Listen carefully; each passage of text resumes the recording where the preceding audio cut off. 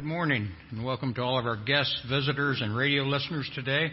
Thank you for joining us for worship at First Church. Before we start our service, I have several announcements. Congratulations are in order for Brian and Melissa Glock, who were united in marriage on Saturday, September 14th.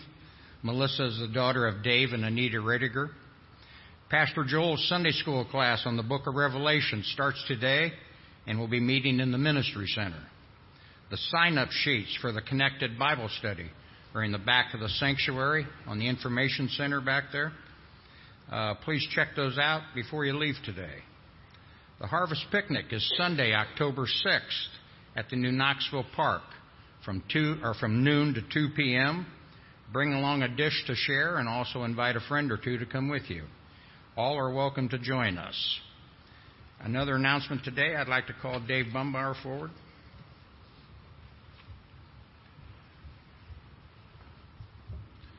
Just real quick, Thursday night we had our Agape board meeting, and the announcement is in the bulletin on the coat drive that we do every year. One other thing to think about with that is if you don't have any coats that you want to donate, if you want to donate cash, they do get quite a discount from Kohl's, and what they do is they organize all the coats that they have, they see what sizes they are short on, and then they can go to Kohl's and buy a few of the sizes that necessarily don't have in their inventory, so that if somebody comes in, they always have a coat that fits their size. And gloves and scarves, hats are always welcome also to go with the coats. The other thing coming up is the Thanksgiving and Christmas boxes. A lot of those people receive those meals in them boxes 2 to 3 weeks ahead of the holidays because they get a box once a month. So Connie has a list of items that they put in the boxes that I gave her on Friday morning. If you have, maybe if we can get it in the bulletin the next week or whatever, but then those are the food items that they need to start collecting. Even though it's 85 degrees out today, it doesn't seem like holidays yet, but the holidays are coming, and I know our church has always been very generous with our giving, so we appreciate that at Agape. Thank you.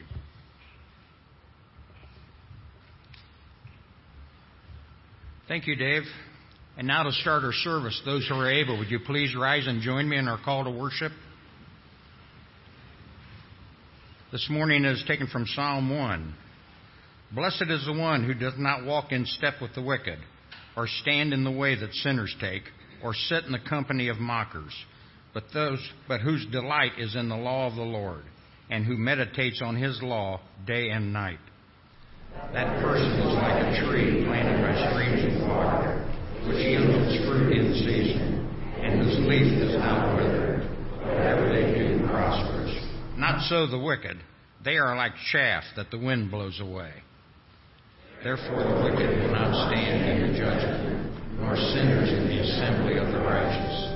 For the Lord watches over the way of the righteous, but the way of the wicked leads to destruction.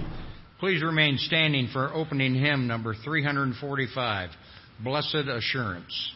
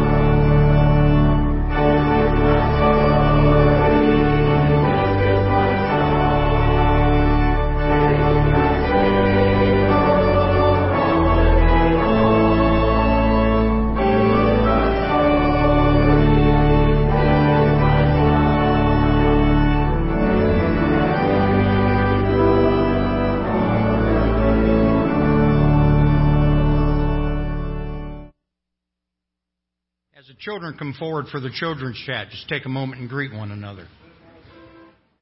Wow, good morning. You got your backs to me. Yoo-hoo, I'm up here. Hi. Did you guys have a good week? Yeah? It's like summer yet, isn't it? Oh, enjoy. We're in for a big surprise. We've been talking a lot about families, haven't we? And love kind of goes together, doesn't it? You have a lot of love in your family? Uh-huh. Grandparents, parents, aunts, uncles, cousins. Yeah. You know, God is all about love. That's who He is. He's all about God. And in the Bible, it says, let us love one another, for love comes from God. Everyone who loves have been born of God and knows God. So if you love somebody and you share love, that means you're of God. Whoever does not love does not know God, because God is love. So when you love, that shows you know God and you're sharing God's love. Now, I have a magnet. You guys like magnets, don't you? All right. I've got a magnet here. And let's pretend this magnet is God's love. Okay. And I have some really colorful, if I can say it. Whoops, get out of there. What are they? Paper clips. They're fancy ones. Real pretty ones. Huh? Do you care whether you have a yellow or a green paper clip on your papers? But they are fancy, aren't they? So God loves fancy, colorful people. Are you fancy and colorful? We all are in our own way. And then I've got these paper clips. Ew, what's wrong with them? They're boring. They're just plain old paper clips. Well, there's nothing wrong. You like them? Good. I'm glad. Because some of us are boring and plain and whatever. But does God still love us?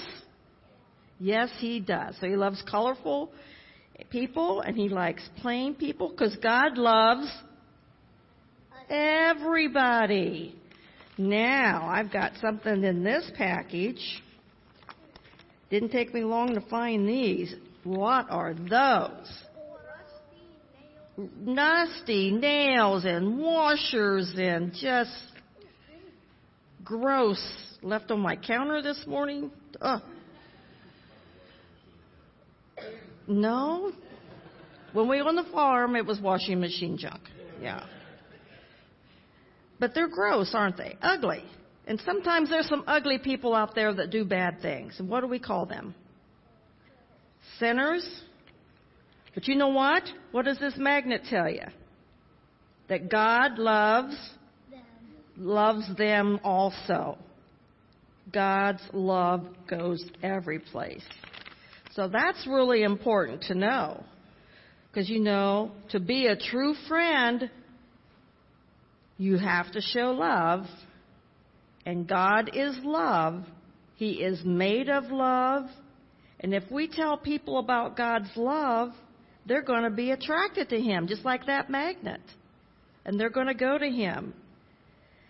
God is so full of love, He draws all kinds of people. Fancy people, plain people, people that have done wrong things, that are sinners. And if we draw them to Him, they might become followers of God, Jesus. When we tell these other people about God's love, it's like using a magnet. We're attracting them to God and all of His wonder. Who wants to be a magnet for God? How many people out there want to be a magnet for God? Amen. Look at that. Awesome. And we can be in very simple ways. And how would you be that magnet? Being kind to people, sharing things at school, listening to mom and dad and teachers. Let us say a prayer.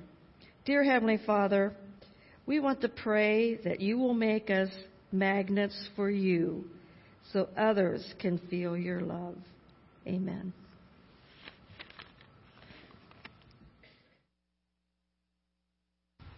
Killed in Wardak Province in Afghanistan.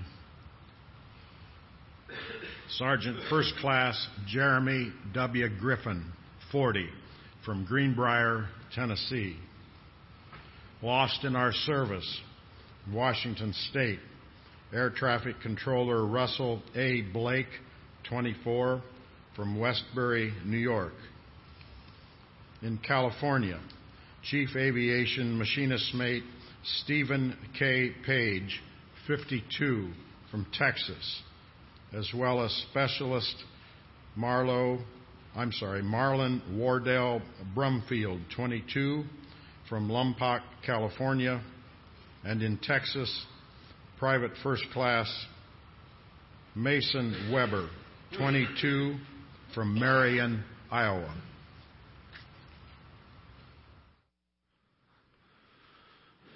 If you're able, I invite you to once again stand as we continue to worship the Lord together by singing number 349, Trust and Obey. Please sing verses 1, 4, and 5.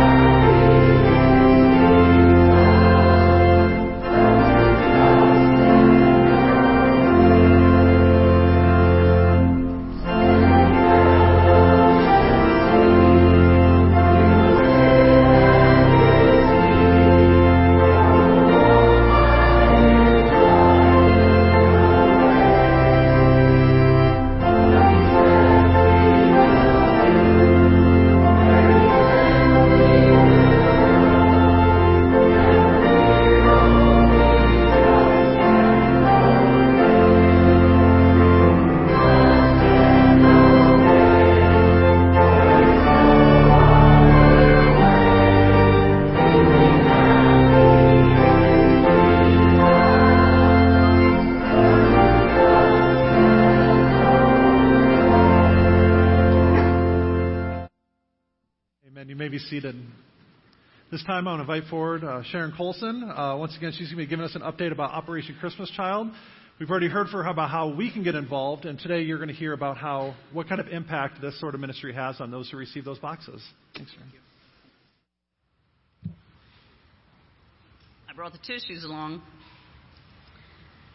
Over the next several weeks, I'm going to be sharing with the Sunday school classes videos about Operation Christmas Child. And I'll be sharing with you true shoebox stories, which I refer to as OCC Miracle Minutes. Today I want to share with you the testimony of Dania, a shoebox recipient. She gave this testimony at the Operation Christmas Child Processing Center last year at Charlotte when we were there, during the press conference with the Reverend Franklin Graham. It can also be found in video form at SamaritansPurse.org. It's stories like this that make my heart melt and make me want to be involved in making these miracles happen. Listen and enjoy.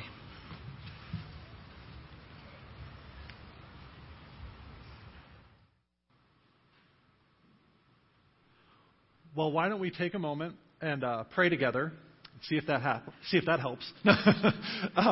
Take a moment and pray, and if they can get that up and running, then we'll listen to that testimony after our prayer time. Give them a moment to try to figure out what's going on. Let's pray to the Lord together at this moment.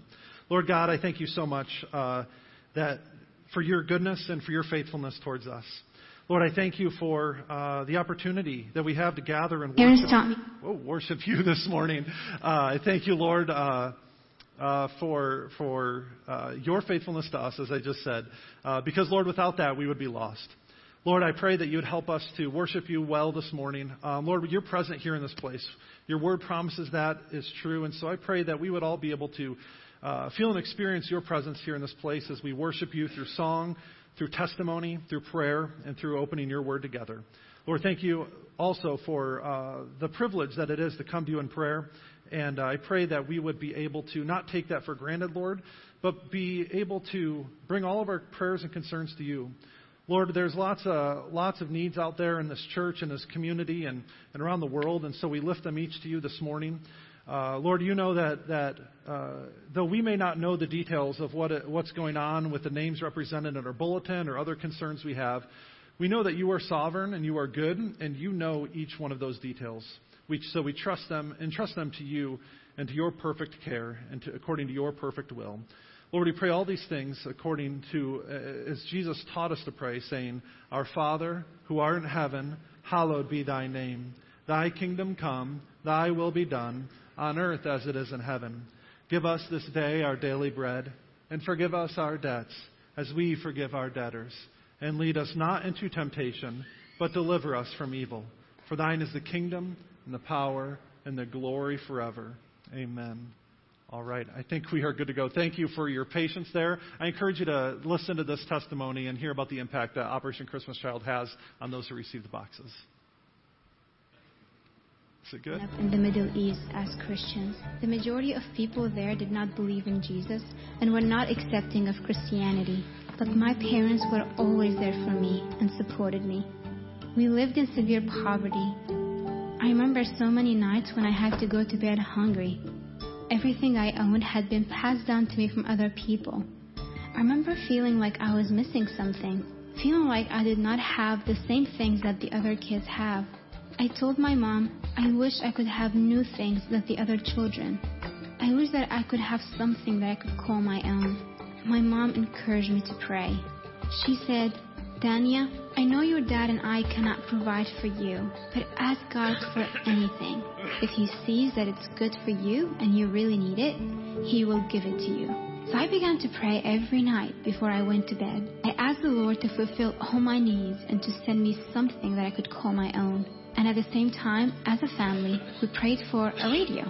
We could not afford to buy a radio, but we wanted to be able to listen to the news and learn about what's going on in the world. One day, I went to my Sunday school class, and the teacher said, Today you are going to get a gift. I remember the moment when they called the first child's name and pulled out a shoebox and handed it to the child. It was a beautifully wrapped box. Finally, my name was called, and it felt like my heart stopped. I was just shaking with excitement. The smile was all over my face. The joy was filling my heart.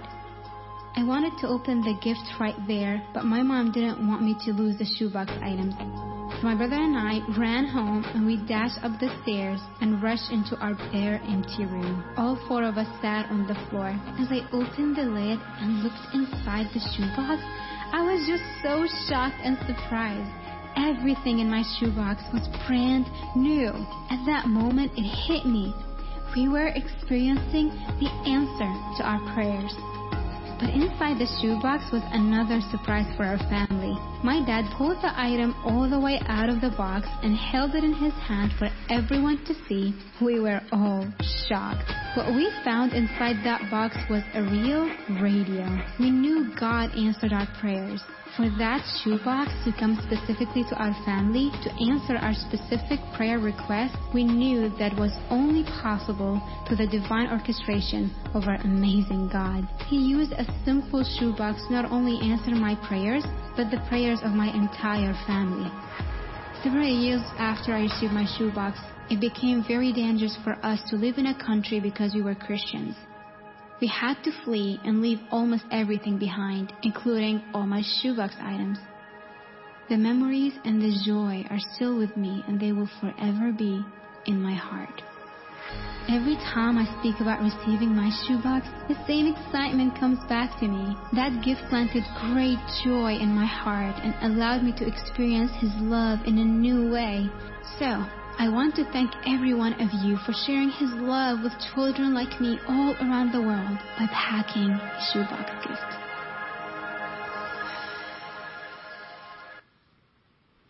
All right.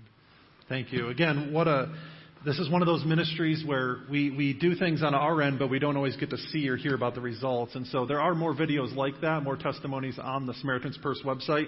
And if you would like to learn more about the impact that this ministry has, I encourage you to check that out. This time I'm going to wait forward all those who are helping out with the offering. Thank you.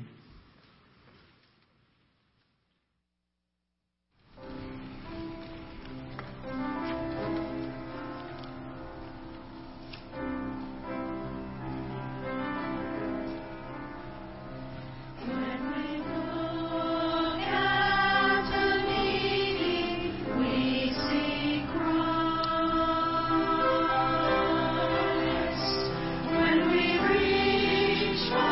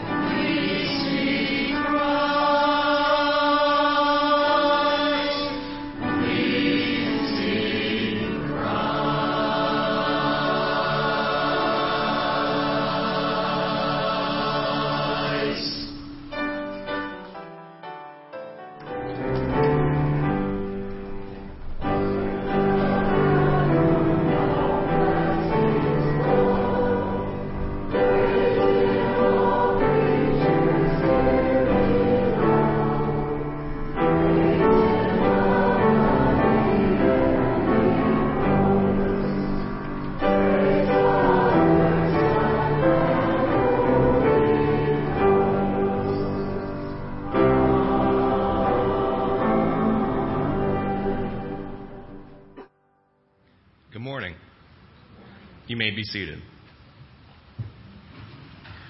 Our scripture reading today comes from 1 John chapter 2, verses 3 through 11. We know that we have come to know him if we keep his commands.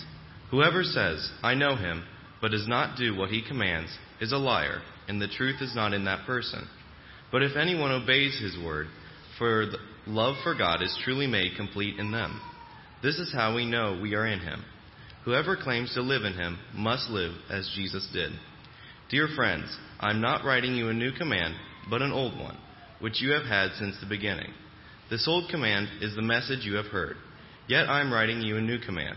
Its truth is seen in him and in you, because the darkness is passing, and the true light is already shining. Anyone who claims to be in the light, but hates a brother or sister, is still in darkness. Anyone who loves their brother and sister lives in the light, and there is nothing in them to make them stumble. But anyone who hates a brother or sister is in the darkness and walks around in the darkness. They do not know where they are going because the darkness has blinded them. The word of the Lord. Thanks, Sam. Let's pray together. Lord God, you are good. And as we open your word together now, Lord, remind us of your goodness. Remind us once again of your faithfulness and of all that you have done for us. Lord, I do pray that you would make your love complete in our lives. And as we look at this passage together today, Lord, help us to know and understand, but also, Lord, put into practice what that means for each of us in our own lives. Lord, may the words of my mouth and the meditations of my heart be pleasing to you. We pray this in Christ's name. Amen. One of my favorite movies when I was growing up was the Back to the Future trilogy. I don't know if any of you were fans of that show as well, but the second movie, one of the big major plot points of that movie is they traveled into the future, which, by the way, the future that they traveled to was 2015. So just put that into perspective a little bit here as we sit in 2019. But that just blows me away. I don't have any flying cars or anything like that, but maybe one day.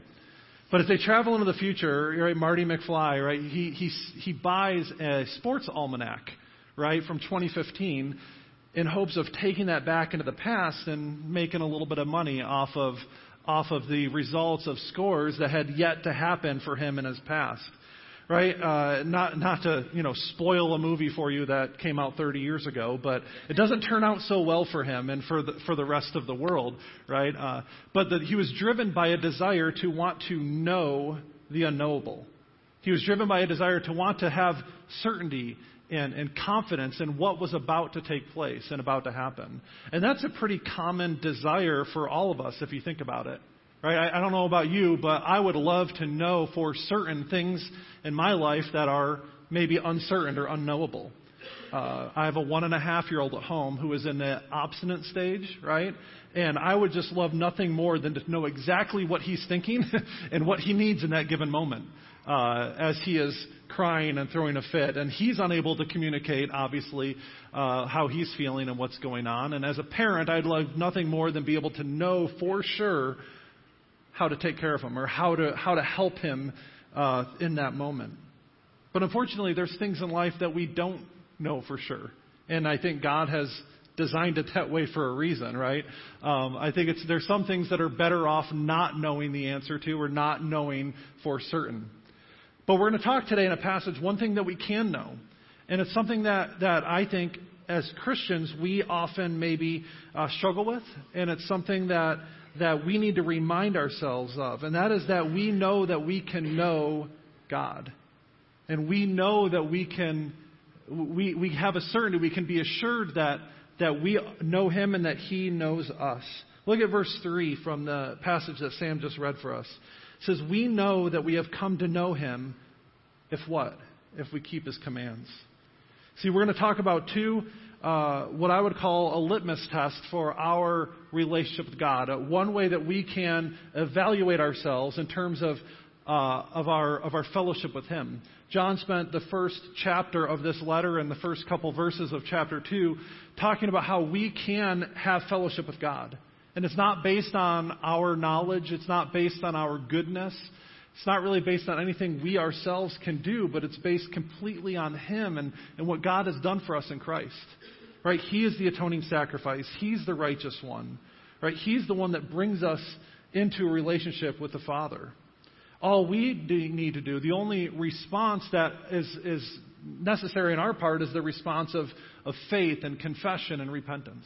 The work has already been done. It's just a matter of us responding to what Christ has done in our lives. And so this passage, as John states that, as we've talked about the last couple of weeks, this passage is a reminder, is an assurance that we can know that for sure, that as we confess our sins to Him, we can know that God is faithful and just to forgive us our sins and purify us from all unrighteousness. And we can know that God is faithful and true because of the promises of His Word and the fruit of that in our lives. John tells us two things. The litmus test for us as believers to know that we know God is, one, our obedience to Him, and two, our love for others. And so that's what we're going to be talking about here today. Another way to maybe restate that question is it possible for me to know I'm in fellowship with God? And the answer that John gives here is yes. Salvation is not a matter of guesswork. It can be known, unlike so many other things in our lives. And when John talks about knowing here, he's not talking just about information. Right? Knowledge at one level is simple transmission of information or transmission of facts. You know something to be true versus knowing something to be false. And on one level, that is what knowledge is all about. But the knowledge that John is talking about here, and he talks about throughout his letters, is something more than that. It's that information, but it's also that information being experienced and lived out in a personal relationship with God. To know God is more than just to know about Him. It's to be in that relationship with Him.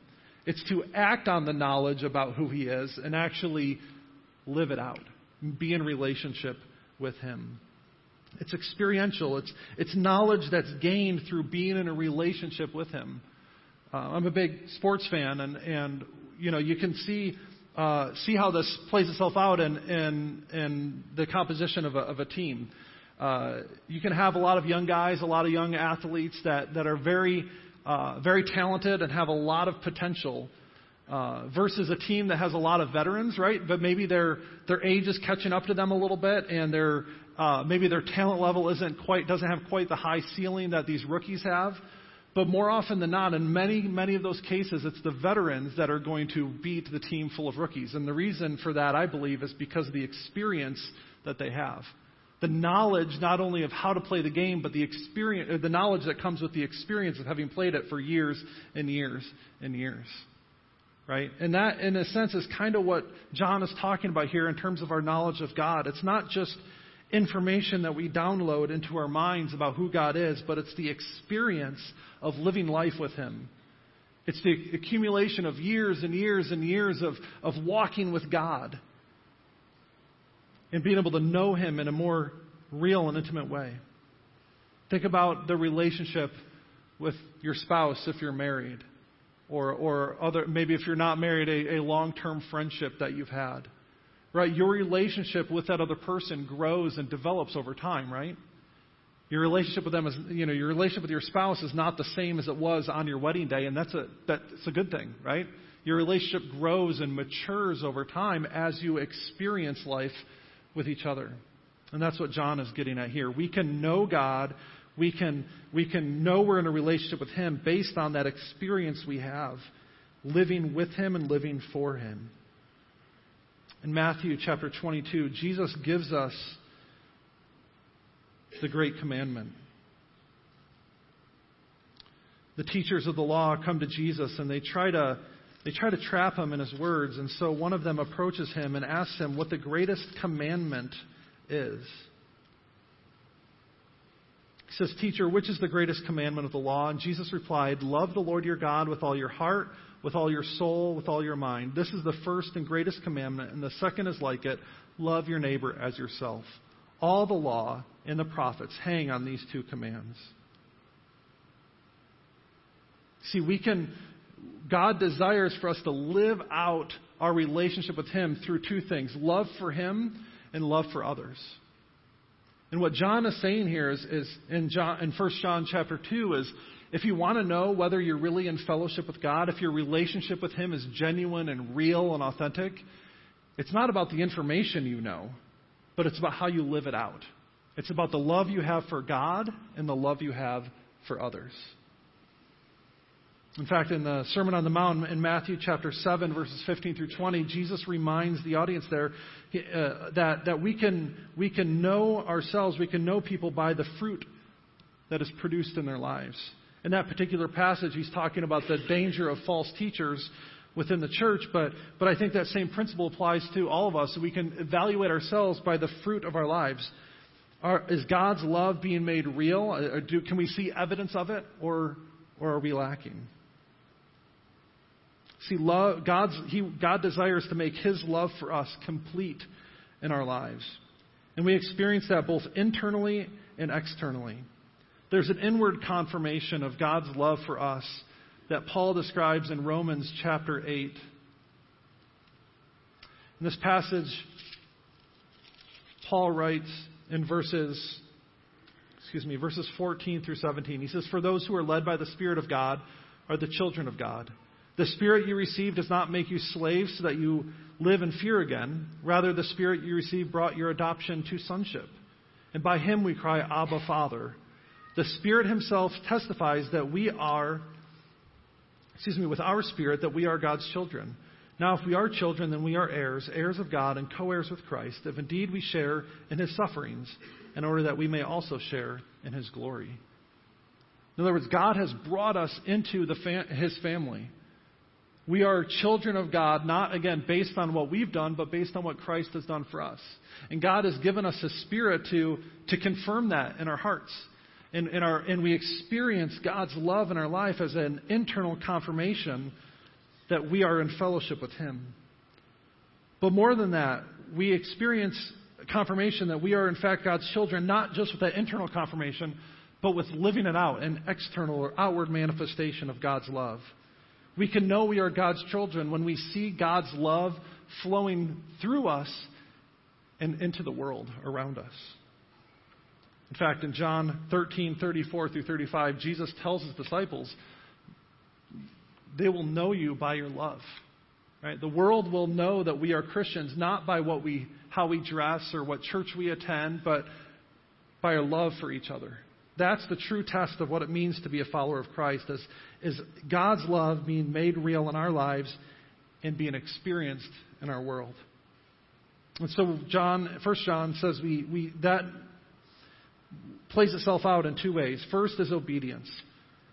He says that if God's love is to be made complete in us, then we will be obedient to Him. It says that we will keep His commandments. Again, the idea of keeping something is about that regular, continual obedience. And it's more than just doing something begrudgingly, right? It's more than just following God out of a sense of duty or obligation, but it's an actual desire to obey Him. In Psalm 19, the psalmist talks about how we are to treasure God's law and value it more than anything this world has to offer. I want to read Psalm 19, verses 7 through 14 for you. It says, "The law of the Lord is perfect, refreshing the soul. The statutes of the Lord are trustworthy, making wise the simple. The precepts of the Lord are right, giving joy to the heart. The commands of the Lord are radiant, giving light to the eyes.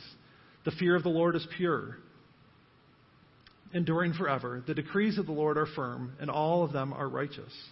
They are more precious than gold, than much pure gold. They are sweeter than honey from the honeycomb. By them your servant is warned, and in keeping them there is great reward. But who can discern their own errors? Forgive my hidden faults. Keep your servant also from willful sins. May they not rule over me. Then I will be blameless, innocent of great transgressions. May the words of my mouth and this meditation of my heart be pleasing in your sight, Lord, my rock and my redeemer." In other words, we need to treasure God's word as something we desire to do, right? Rather than something we have to do. I think there's a big difference there between, and keeping God's word.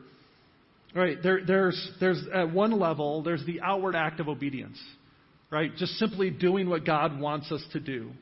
And that is one level of keeping God's commands and obeying Him. But that outward obedience should flow from an inward motivation. In other words, God knows our heart. And He knows when we're doing something against our will, or He knows when we're doing something begrudgingly. He knows when our heart's not in it. And so simply just to obey God for the sake of obeying Him and out of some sort of sense of duty and obligation is not what God truly desires. He desires not only our outward actions to be in the right place, but also the motivation in our heart. It's the difference between I want to do something and I have to do it. And that only, I think, comes through spiritual maturity. In John chapter 14, verse 15, Jesus tells His disciples, "If you love me, you will keep my commandments." Now notice what Jesus says here. He doesn't say, "If you keep my commandments, I will love you." He says, "If you love me, you will keep my commandments." Jesus here is speaking to the motivation of our hearts. Is it truly our heart's desire to obey God? Is it truly our heart's desire to serve Him and to love Him by doing what He desires for us to do? Right, in one sense, there's this idea of I have to do something, which means, like, what's the bare minimum I need to do to get by? Right? What are the minimum requirements here in terms of following God so that I can be considered in relationship with Him? You see how that kind of mindset can be dangerous and misleading? Because what's our motivation then? It's not really about pleasing God and loving Him. It's about what we get out of that relationship. What's the bare minimum that I can do to still receive the benefits of knowing God? Versus a perspective or an attitude that says, I want to serve Him, which goes above and beyond the minimum requirements and speaks to the actual desire to love God by obeying Him. It's that inward motivation of loving Jesus. It's about loving the one who gives the commands, not necessarily the commands themselves. So the question we have to ask ourselves is, are we willing to obey Jesus no matter what other people think, no matter what other people do or may say about us? Are we willing to obey Jesus even when it's hard or inconvenient? Right? That's a true test of love, right? Not doing it because it's easy, but doing it because even when it's the most difficult, because of our love for Him. You see, our outward act, but also our inward motivation needs to go hand in hand. Scripture in general, and Jesus also had a lot to say about what we call hypocrisy, right? Where our outward obedience may be in the right place, but our heart is far from it.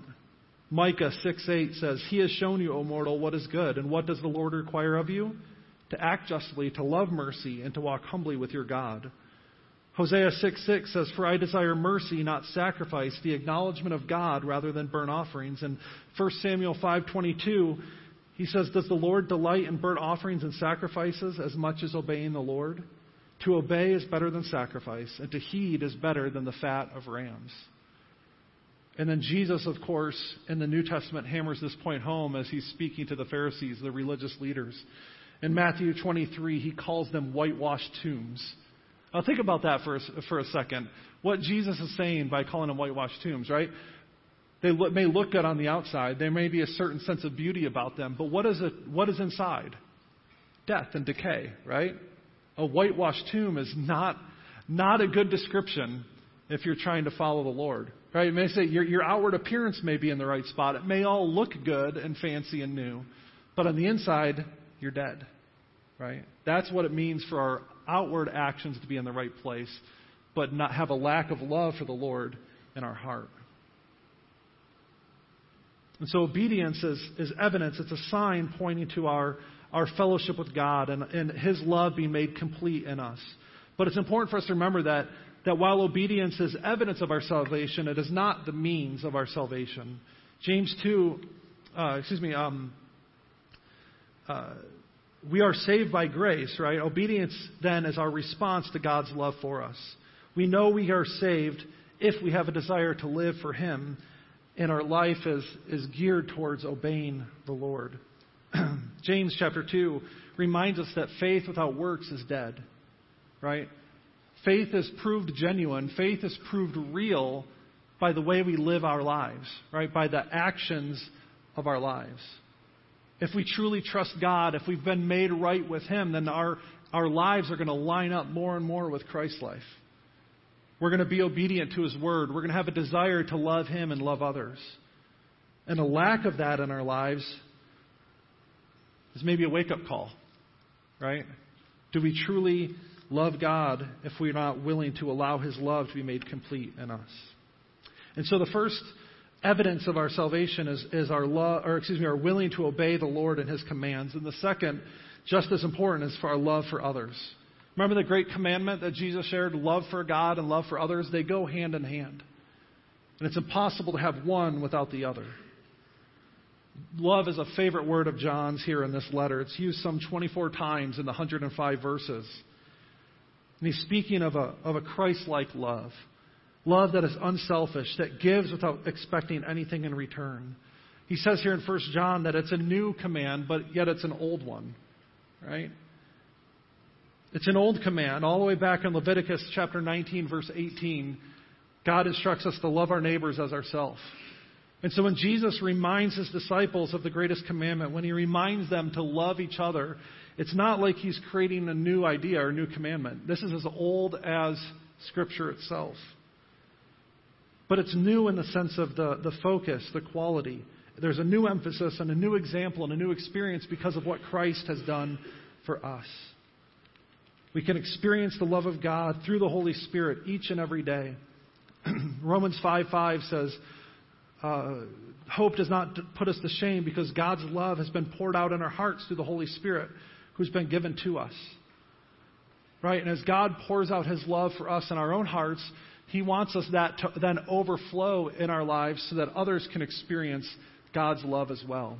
Think of it like a multi-tiered fountain, right? We've all seen those and how they work, right? The water comes up to that top tier and then overflows and pours out into those other tiers.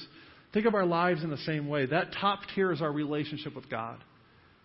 And as we experience His love through the presence of the Holy Spirit in our lives, as we better understand what Christ did for us on the cross and apply the gospel to our lives, that top tier is filled up.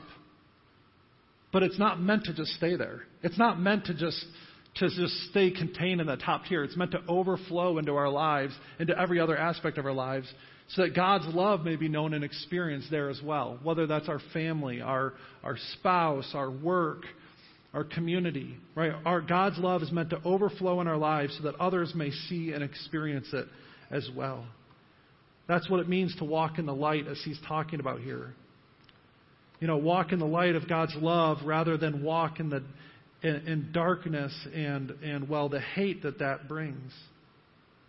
Right? We can't live with our feet on both sides of the fence. It's impossible to both praise God and hate our neighbor. That's what James reminds us of in James chapter 3, verses 9 through 12.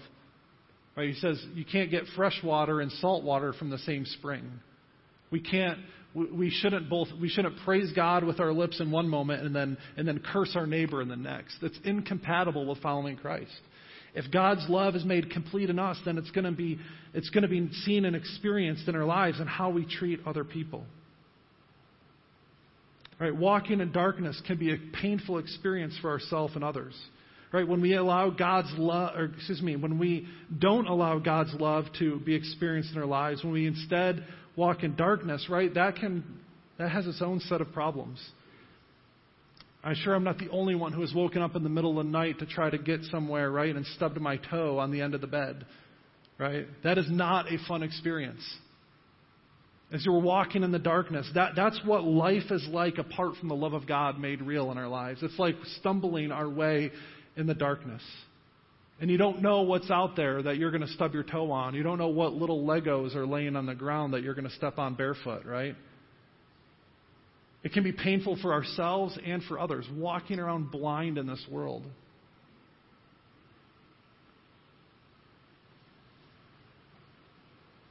We can cause others to stumble with our hate as well.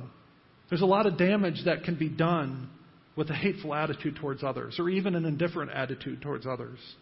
You see, our attitude leads to conduct. If we allow our hate to fester, if we allow our indifference towards others to fester in our lives, it will eventually make itself known in our attitude and in our conduct. And if we're walking in the darkness, we're walking directionless. Right? Allowing hate to have a foothold in our lives leads to spiritual blindness. So we need to walk in the light. We need to walk in such a way where God's love is made complete, made real in our lives. And when we do that, it makes all the difference in the world. 1 Corinthians 13 reminds us that we can be the most successful people in the world. We can be the best leaders. We can be the best husband or wife or child. We can be the best boss or coworker or employee. But if we're doing all of that without love, we're missing the point. We're like resounding gongs and clanging cymbals. Right? It is God's love in our lives that brings purpose and brings meaning and gives us direction. We often wonder what God's will for our lives is, and I can tell you right now. Again, one of those things we want to know, right? What does God desire of me? What does God want me to do? Why am I here? I can tell you that for sure right now, what God's will is for your life. It's to love God and to love other people.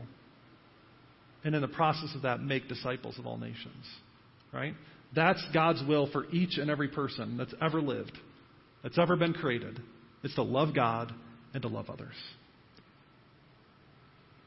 And that love, to love others means that we love like Jesus loved us. John 3:16 and 17 says that God so loved the world that He sent His one and only Son, that whoever believes in Him shall not perish but have everlasting life. For God did not send Jesus into the world to condemn the world, but to save the world through Him. That's the kind of love that God wants us to show and to share with others. And so what does it mean to love like Jesus? Well, He loved people by being concerned with both their spiritual and their physical needs. Jesus taught about the kingdom of God. He shared the good news of the gospel. He lived it out in His life through His death and His resurrection. And He also cared about their physical needs as well. He healed the sick. He provided for the hungry. He showed love and compassion to the outcasts. He was concerned for both their spiritual and physical needs. Jesus loved by loving His enemies. He wasn't just nice to the people who were nice to Him, but He showed love even to those who rejected Him. As He was being nailed to the cross, He said, "Father, forgive them, for they know not what they do." He offered love and forgiveness even when it cost Him everything. And that leads us to the last point, that Jesus' love was self-giving.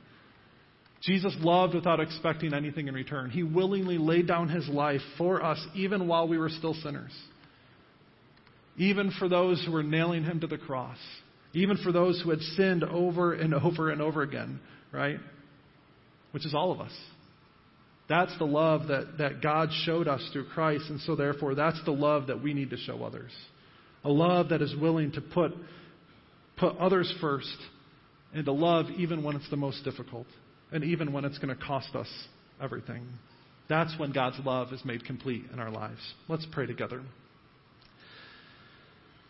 God, I thank You that You have shown us Your love through Christ, and that we can experience that each day through the presence of the Holy Spirit in our lives. Lord, I pray that You would make Your love complete in our lives by enabling us to be obedient to You and by showing that love to others. We pray these things in Christ's name. Amen. In closing, let's stand and let's sing number 284 from our blue hymnals. They will know we are Christians by our love.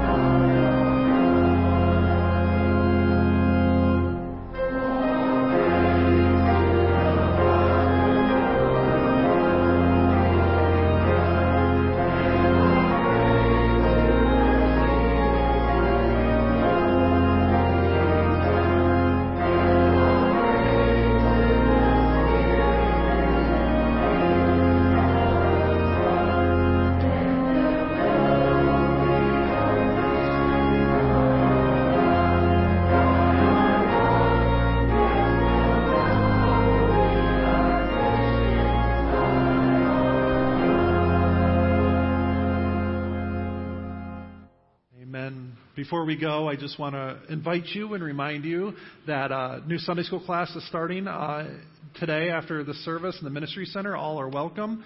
And we have our sign-up sheets for the Connected Bible Study right back there on a table by the Info Center. So I just want to encourage you to check those out so we can continue to study the Lord's Word together. Now may the grace of our Lord Jesus Christ, the love of God, and the fellowship of the Holy Spirit be with you all. You may go in peace.